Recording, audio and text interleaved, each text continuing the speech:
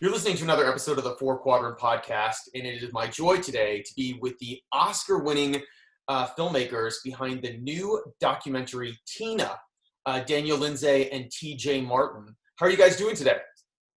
Doing well. Still waking up. Still waking up.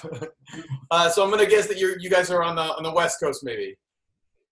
Yes, but separate. We're on the different poles of the coast. TJ's down in LA, and I'm in Portland right now. Oh, wow. Well, guys, congratulations on the documentary. For those listening, Tina is a new documentary about the one and only Tina Turner. It debuts on HBO and HBO Max this Saturday.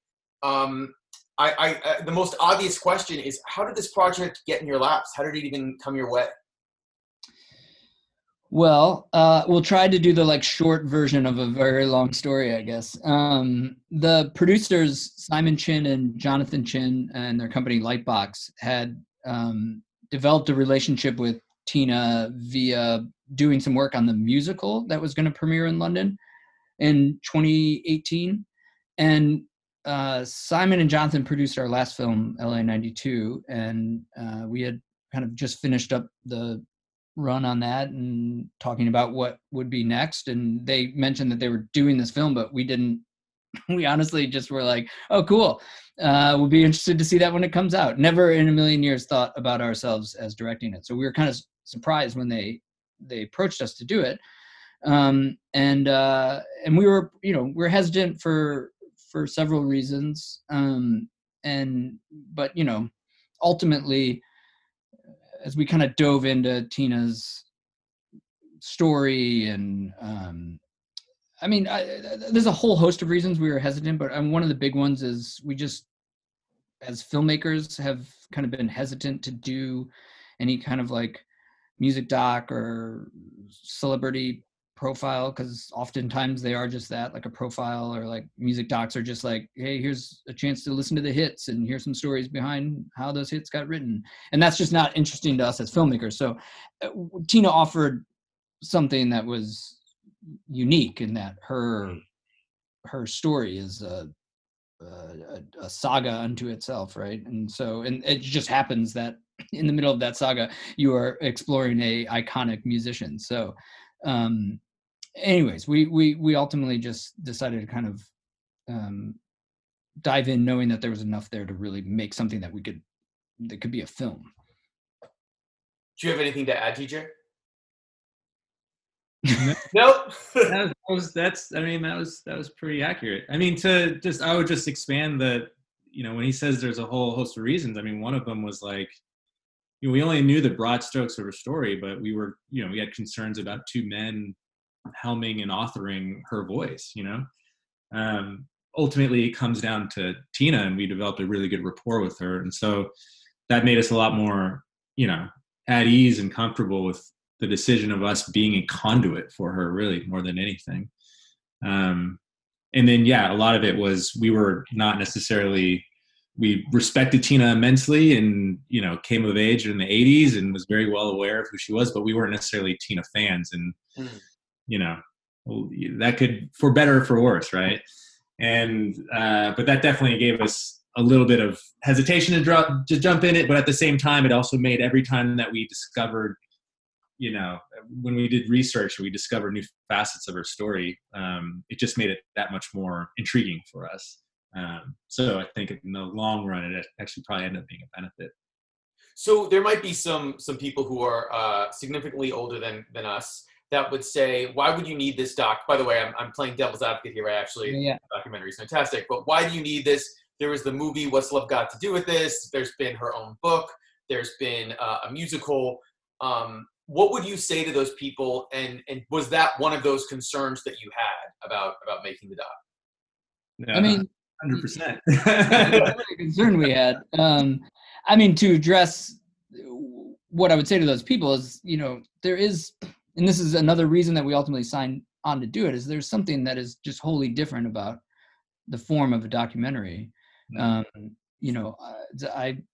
all due respect to all of the other mediums that have been done, that is still always filtered through either somebody else's performance of Tina or somebody else's writing about her. This is through her, you were hearing her tell you the story. And she is able to reflect and talk about it in a way that those other mediums, they just don't allow. And I think it was really like, when we talked about it early on, it was like, oh, this is the form this story should be told in some ways, right? You just to be able to to experience this incredible true story, from the people that actually lived it. So yeah, I that's what I would say to those people. In terms of, was it a concern of ours? Yes, 100%. And something we talked a lot about. And that was, one reason we came to it was like, okay, it's a different form, but also I think the fact that it had been told and it had been kind of, as if you've seen the film, like it's very clear that that's something we lean into, right? That Tina's identity is so connected to this story that everybody thinks they know. And that ultimately was a really intriguing kind of world to explore for us. Yeah, I mean, go ahead. Well, no, I was just going to say so much of it is is also yourself. Like, what are we adding to the story of Tina? Like, how do we make something that's additive and not just a carbon copy of what's already been done, just in a different medium? But it wasn't, until kind of early conversations with Tina where it became very apparent that, the struggles or the pain of her past was still very kind of omnipresent. It was always kind of lurking right around the corner. And this is when she's nearing 80 years old, when we first started making the film. And that revelation was something that was just something we couldn't shake. And it also was the thing that kind of gave us the point of view of the film. And in thinking about it that way, we started looking at the film more as well, can we set a trajectory where it's really it's the one thing that has been missing in Tina, the rehashing of Tina's story, is actually Tina's perspective on her own story. So what you're kind of watching is this, there's two characters. It's Tina Turner, and then there's the story of Tina Turner. And what you're watching is these two kind of characters, wrestle with each other a little bit in terms of trying to find some form of acceptance. And that felt like we hadn't seen that yet before in any other medium. And while you do talk to Tina, viewers will see Tina, do a sit-down interview for you. One of the things that helped you guys so much is these amazing audio recordings that Kurt Loder had when he was making his novel, which I don't think many people even knew existed. When you came on board, were those sort of given to you? Did you find out those existed later? How did that happen? No, that was so it's both the Kurt Loder's tapes from Tina and also the tapes from People magazine that right, exactly, yes, Carl Arrington did. No, we didn't know that either of them existed. In fact, it wasn't until we read Tina and saw the way that it's structured is it's almost like an oral history. And it just kind of dawned on us oh, there's no way he was transcribing this in real time. Kurt must have recorded these. I wonder if he has the tapes. And so we were able to reach out and talk to him. And, it turned out he did. It turned out he wasn't sure where they were. And there was a whole, story of that. But but ultimately we were able to get them, and he discovered more along the way. And so, yeah, that was, there was definitely a bit of us jumping into this project without fully knowing what it was going to be, and things had to kind of reveal themselves along the way. And those two discoveries being one of the biggest. In fact, the People magazine, the People magazine article was a discovery in and of itself. We were aware that, Tina Turner's story was out there, and we had just assumed that the first time that she talked about Ike was, and the truth about Ike was in Tina or maybe press around Private Dancer. But we, once we knew we wanted to explore the story of Tina Turner, we're well, what is the origin story of that? Where does that come from? And that led us back to when we discovered this article in 1981 in People magazine, and that the date of that article really kind of took us by surprise, because we're like, 1981, Tina's like not in the public eye. She's like doing shows in Vegas and like hotel cabaret stuff. And so that was, we kind of dug into that and realized that the impetus around doing that interview with Carl Arrington was Tina was having trouble getting a record deal and was really trying to just separate herself from Ike. She was so associated with him. People didn't really realize that they had separated and all this stuff. So it was really in an attempt to release herself from Ike that she did this interview. And of course, now the big irony is that that decision connected her to him in a way that she was never really able to escape. Yeah, I think one of the things that I really loved about the doc is, I knew Tina's story. I'd seen the movies. I've probably read interviews or seen her do video interviews. I remember the Oprah interview, like that sit down. Must have been like 15 years ago or something, or 18. It wasn't that long ago. It's towards the end of the Oprah show, I think, right? And yeah, he did a lot of Oprah appearances. Yeah. But I always remember watching the movie. And in the movie, there's like one scene where she's doing the Vegas thing, but it doesn't really like focus on that very much. And you guys do an incredible job of especially talking to her manager and about how she found her manager. And it ties into that People article about just how rough the years, which I think 6 or 7, it might have been 8 years, like between leaving Ike and just getting any hint of success were. So I really want to congratulate you guys on that. Was that something that you thought, okay, this is going to be a part of the story we definitely want to tell, or did it just come to you the more, I hate using this word evidence, but the more material that you found, did it just sort of form in the doc that way? Yeah, it was actually quite the opposite in a weird way. After because we weren't really privy to the Vegas years either. And then after we read about him in I, Tina, that was the one thing where we had the same thought. We're like, how come no one's really ever explored this weird, mysterious, these 7-8 years of where she was kind of, as legend has it, like she was cleaning houses and she was living on food stamps, and which some of that's true, but a lot of it is just like she was doing like cabaret circuit and playing these hotel ballrooms, just trying to make a buck. And for the longest time, we were kind of trying to figure out, how do you tell the full scale and scope, like the full story of Tina Turner through the Vegas years? And, it ended up that there just wasn't enough real archive, and there weren't enough people that are kind of still alive today to kind of share, that had an intimate relationship with that time period, to kind of share those stories.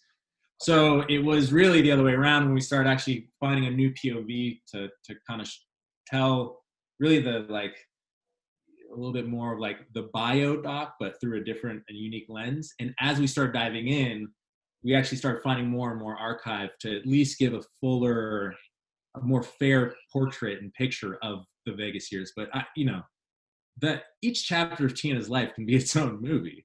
That particular chapter, runs really deep. I mean, there's stuff that I wish we had time to include in the film. I mean, she was still being terrorized by Ike during that time.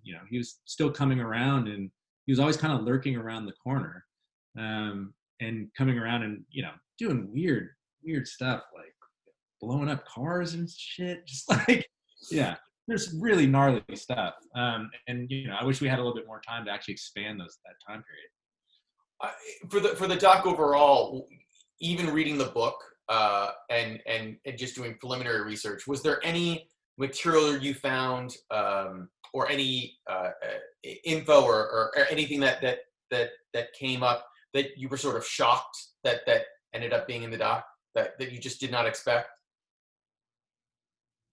I mean, honestly, the People magazine thing was a little, I don't know if shocking is, but it was surprising. Like I just didn't expect that the motivation behind it, that it even existed. All of that was kind of, I think kind of interesting.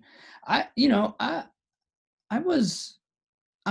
not say I was shocked at all, but it was a bit of a revelation to hear her talk about, and she goes on at length in the People magazine interview about just like her desire to want to do rock and roll, and the record industry wanting her to do R&B, like or like, you know, they're like, oh, you're the Pointer Sisters, and she's like, no, I'm not. And and she even says on there, it's like, it's because I'm black. Like what the, you know, so the racial or the racism that she faced within the record industry, again, not surprising, or not shocking, but surprising to hear the extent to which she had to just really carve out a space for herself to do what, you know, in retrospect seems inevitable, right? But was so difficult to get started.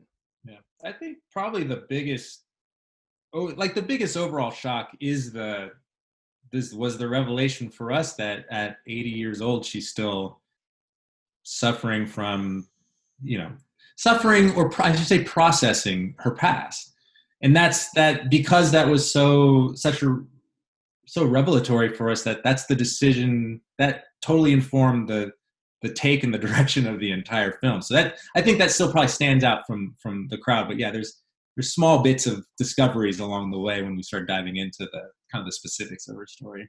But that's definitely the overarching, I think, the bigger one. I think that's one of the saddest things about the doc is when you guys are interviewing her, and I think it was in 2019, there is a sadness to her talking about this. It's clear that she's not enjoying revisiting even some of the good times. Did you feel like she felt guilty that she had to do this? Was this for her historical? Like what do you think her motivation was to do this quote unquote final interview that could lead to this doc? Well, I mean, it's probably a bit more practical than that. I'm sure there's like some answer we could give that would make it sound more interesting and dramatic or something. But I mean, I think it's more like, okay, she decided she was going to do this. She understood that this would be a part of it. We talked about the necessity to kind of revisit some of this stuff, and she was on board for that. I mean, that's the thing. It's like, it's not like she's willing to talk about it. She just understands that there's consequences to doing it. So it's like why she's just like, I don't want to engage in these kind of things for that reason.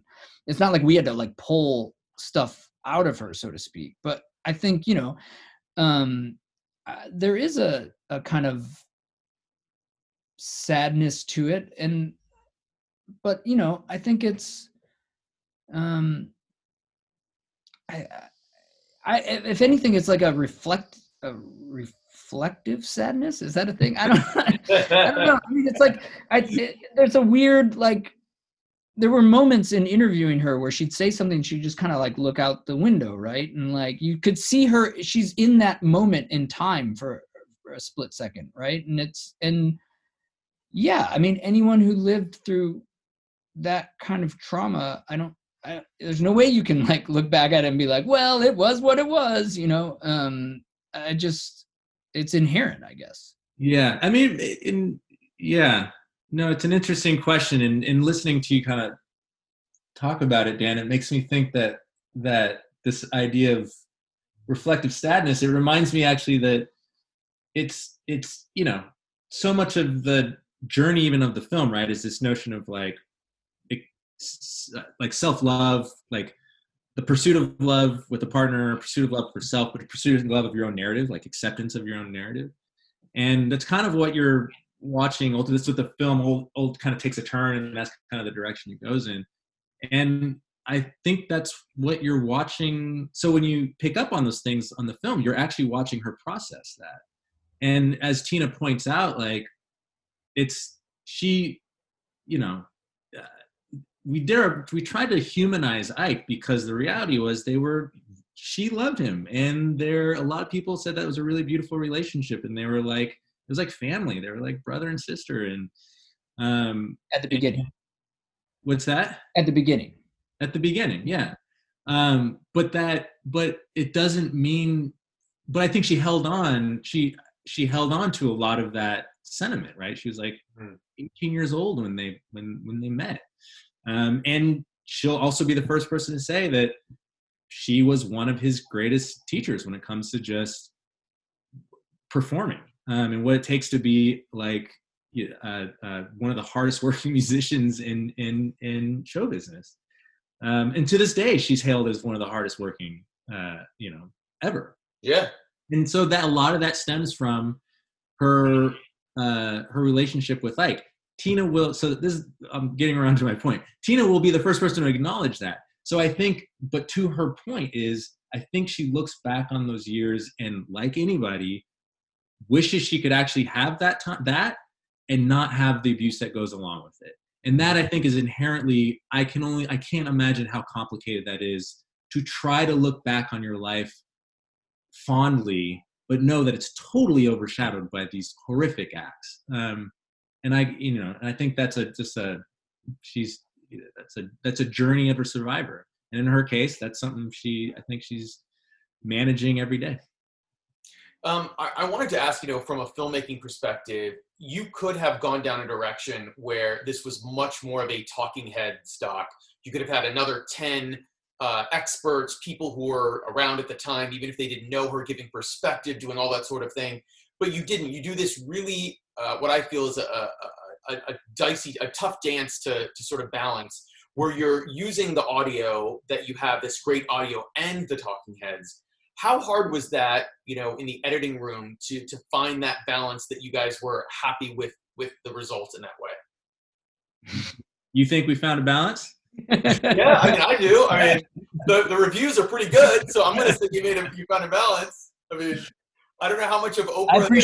I appreciate you pointing it out and picking up on it, because it is, we're like we're using a lot of the like typical tools of the thing, but trying to use those tools in a different way. But it's not like over. I mean, we had a lot of versions of this film. There was like some super meta versions where we opened with her going to a rehearsal of the musical, and parts where like certain scenes played out were in the movie and the musical, and it was just like, we eventually kind of like, okay, let's strip that back but still keep that meta quality in some ways.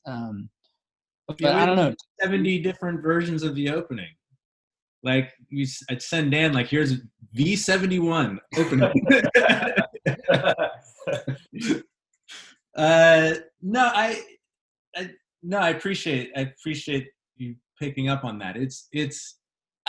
I think once we, to your point, it's not littered with like a bunch of music experts or colleagues talking about her impact on the music industry.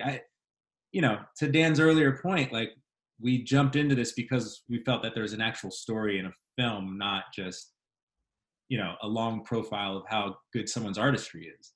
And, maybe that turns off certain fans, and I think we were aware of that. But honestly, I think when we figured out the trajectory and the point of view of the film, it ended up being kind of liberating, because everything followed suit, right? So if the story, if it was going to be about a relationship with Tina and with her relationship with the story of Tina, then the people telling the story should be the scribes or people who've embodied it, right? Like Kurt Loder, who wrote the book, and Carl Arrington, who wrote the article, Angela Bassett, who played Tina in the film.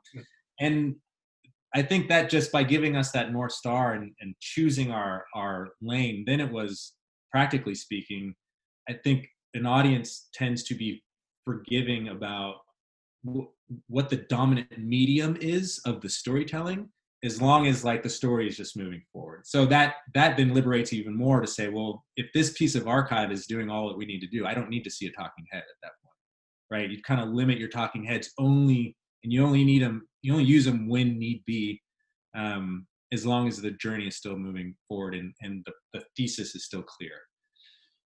Well, sorry, I got a real nerdy film talk there. No, it was great. Considering how many versions you said there were of the film, was there anything left on the cutting room floor that you wish you could have found a way to work in? Because I'm just going to say, I would have loved 30 minutes just on her experiences making Beyond Thunderdome. And did working with George Miller convince her not to ever act again? or was it just the fact that it was in the desert? So I know that's not there. By the way, for those listening, it is mentioned that there's a clip of her making that movie for those who know. But was there anything like that you had hoped you could have put in? For sure, and we would have done more with Beyond Thunderdome, but there's licensing issues and all kinds of stuff that were heartbreaking at the end to pull some of that stuff out. But there was all kinds of stuff that that were in the cut that hit the cutting room floor. For me, the one that always I think about is because it's the one time in interviewing her where she got emotional, like really, like where I thought she was going to cry. And it was, we were talking about like fans and like their obsession with like the story and all of this kind of stuff. And I was like, well, and wanting autographs. And I was like, well, you mean something to people and like have it, and just kind of talking about that. I was like, is there anyone that, you can say meant that to you where you would be like, really nervous to meet or whatever? And she was like, oh yes. She's like, Jackie Kennedy was that for me. And I was like, really? And then she like started talking about meeting her one time and how, she was like her shaking. And, but then she went on to say, she was like, I always looked up to her. And she said, when the way she held herself at that funeral with the kids, and that's where she started to get really moved. And it was interesting. The interesting thing to me was in my mind, I was like, oh, she was a young girl watching the funeral on TV and was like, but then it dawned on me like soon after, like, wait a second, that's 1962, 1963. Like Tina's like in the middle of like Ike and Tina days there, and they're contemporaries. And I was like, oh, she's watching that like herself going through this thing and trying to keep it together for the public. And so she was seeing a part of herself. And we tried so many different ways to include that in the film, and it just we could never find a way to do it. Yeah. TJ, was there anything for you or? I mean, that's probably the biggest one because you learned a little bit more about Tina as a person, right? So much of this is trying to humanize Tina and really see the world through her lens, and that one just really stood out. I mean, this is probably more generally speaking, because the film doesn't focus as much on like the artistry of it all. I would have loved to incorporate some more performances, just because like she's legitimately. We started this as like not necessarily fans, but we respected her, and we kind of came out as like fans in the sense that like she holds her own, and she's one of a kind, right? Like I think people don't understand that, like, it's like she gets on stage and she moves in a certain way, and it's like, she's just a performer. It's liberating for her, but that's like thoughtful choreography on her part. And I've never seen anyone choreograph like that since. And so I think if we could have had a little bit more time to kind of revel in her performances and her vocal and performance prowess, I wish we had that time. And then the last question before we wrap up the podcast that I have for you guys about the movie itself is, there's this great moment where Tina is at the I believe it's the Venice Film Festival press conference for What Love's Got to Do with It, and she tells the press she hasn't seen the movie and she won't see the movie, and there's a disheartened Angela Bassett, who must have been like 28 or 30 at the time, sitting next to her, clearly not knowing that and sort of being shocked, I think. But it made me wonder, will she watch this doc? Has she seen this doc? And if she never watches it, are you guys at peace with that? Well, just real quick on the Angela Bassett thing, I think Angela knew that she hadn't seen it. It's just more that I think is more of a like the tension in the room with the press and okay. Tina, and Angela's reacting more to that. But in fact, Angela, we had at the film at one point where she talked about the fact like she understood Tina wasn't gonna see the film, and we were very anxious about showing Tina the film for just the regular reasons of when you make something and you want, you're anxious about people seeing it. And then on top of it, you know, for the people that have, when you see the film, you'll see why as well, that it can, the idea of showing Tina this could be a triggering event for her in a way that wouldn't be healthy. And so we were nervous about it. And but ultimately she, you know, we showed her husband first, and we even talked at one point about maybe we only show her certain sections of the film, but ultimately she decided she wanted to see it all. And because of you know, COVID and time differences and stuff, TJ and I were fast asleep when she watched it, but she got on Zoom right afterwards with Simon, a producer, and he said she popped on the screen and had a big smile on her face, and he was like, "Oh, thank God." But she really liked the film. She said a couple things that I think, you know, that were reported back to us that I think is kind of enlightening. And one is that, you know, she said, you guys, that was it. Like that you though I remember those times and you got it right. Like that feels accurate to my experience. So, you know, as a documentary filmmaker, that obviously is a big compliment for us. And we were happy to hear that. But I think the bigger thing was that she, even herself, was, while it wasn't like easy necessarily to watch it, she was not as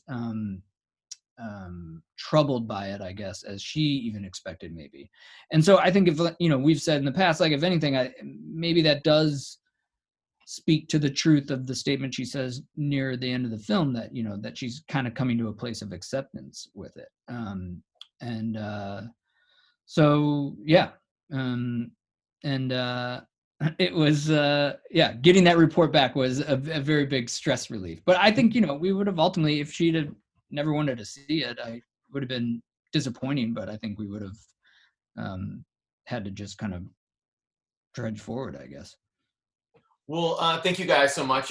Before we wrap up, we have 4 quick questions that we're just going to ask each of you off the top of your head.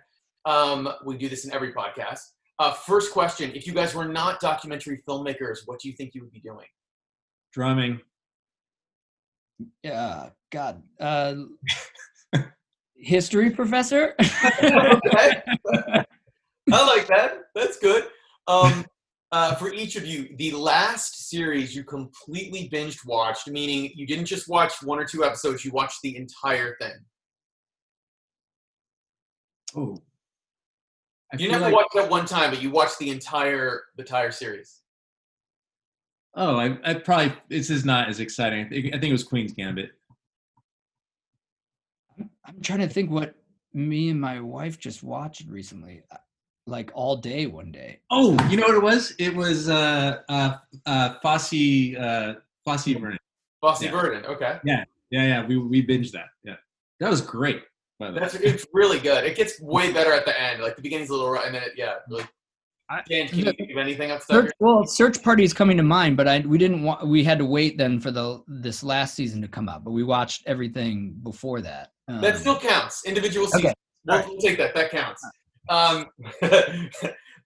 Third question, and this question has actually changed quite often to ask people over the past couple months.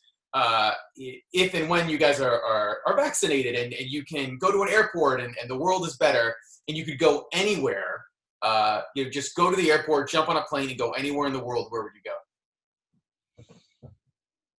Istanbul. I really want to go to the fjords. So I guess that would be my answer. Is that Sweden or is that Norway? Yeah, Norway. Norway. Yeah. Okay. Or just either Sweden, Norway, just anywhere around the kind of whatever that region would be called. And then my last question, which is particular just for you two, where do you keep your Oscar? Well, I don't have a home right now, so mine is actually with my in-laws. It's with your in-laws? Yeah. I never actually in all your medals with your in-laws. Like they're over there too, or what? That and the Emmy and everything else I had boxes for, so I just it's all in storage.